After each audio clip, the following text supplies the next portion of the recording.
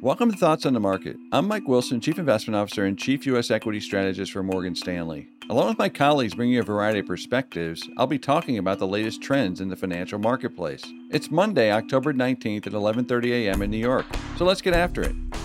With 2 weeks to go until the U.S. elections, the various outcomes remain uncertain. And this is weighing on investors' psychology because there are so many things tied to the political outcome that will have meaningful impact on the real economy and various sectors. As such, financial markets have been trading in a wide range since August. For example, U.S. equity markets have not been able to make new highs in 6 weeks, the longest period since this new bull market began in March. From a technical perspective, I've been closely watching a key resistance area for the S&P 500 since early September, and that comes in around 3550. Last week, the index failed to break through that level for the second time in 2 months. This technical failure is not the end of the bull market, but it does suggest to me that the correction that began in September probably isn't complete. In short, that means equity markets could experience another 10% correction back toward more formidable support levels. More specifically, the 200-day moving average, which comes in around 3125. Bottom line, from a technical perspective, I would be more inclined to add equity risk as we approach that level and more interested in fading equity markets at current prices. From a valuation perspective, we see the same risk-reward levels. At today's prices, the S&P 500 is trading at an equity risk premium of 380 basis points. That's fair, but a full level based on the current volatility of equity markets, which is slightly higher than average.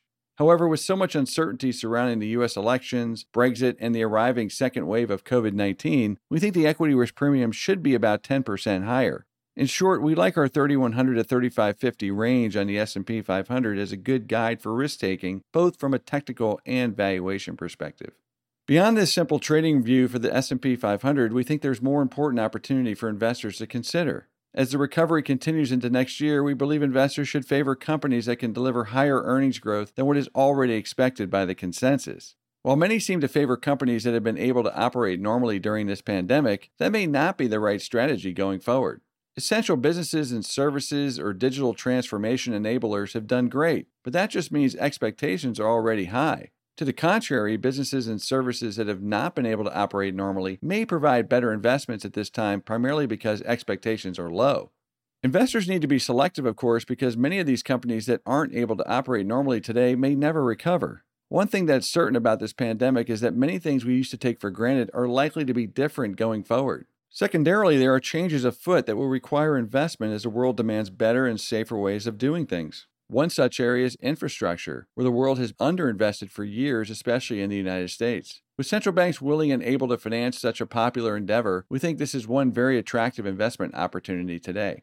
This would favor companies in the industrial and materials sectors, particularly base metals like copper. We also think such spending will prove to be more inflationary than what the bond market is currently anticipating.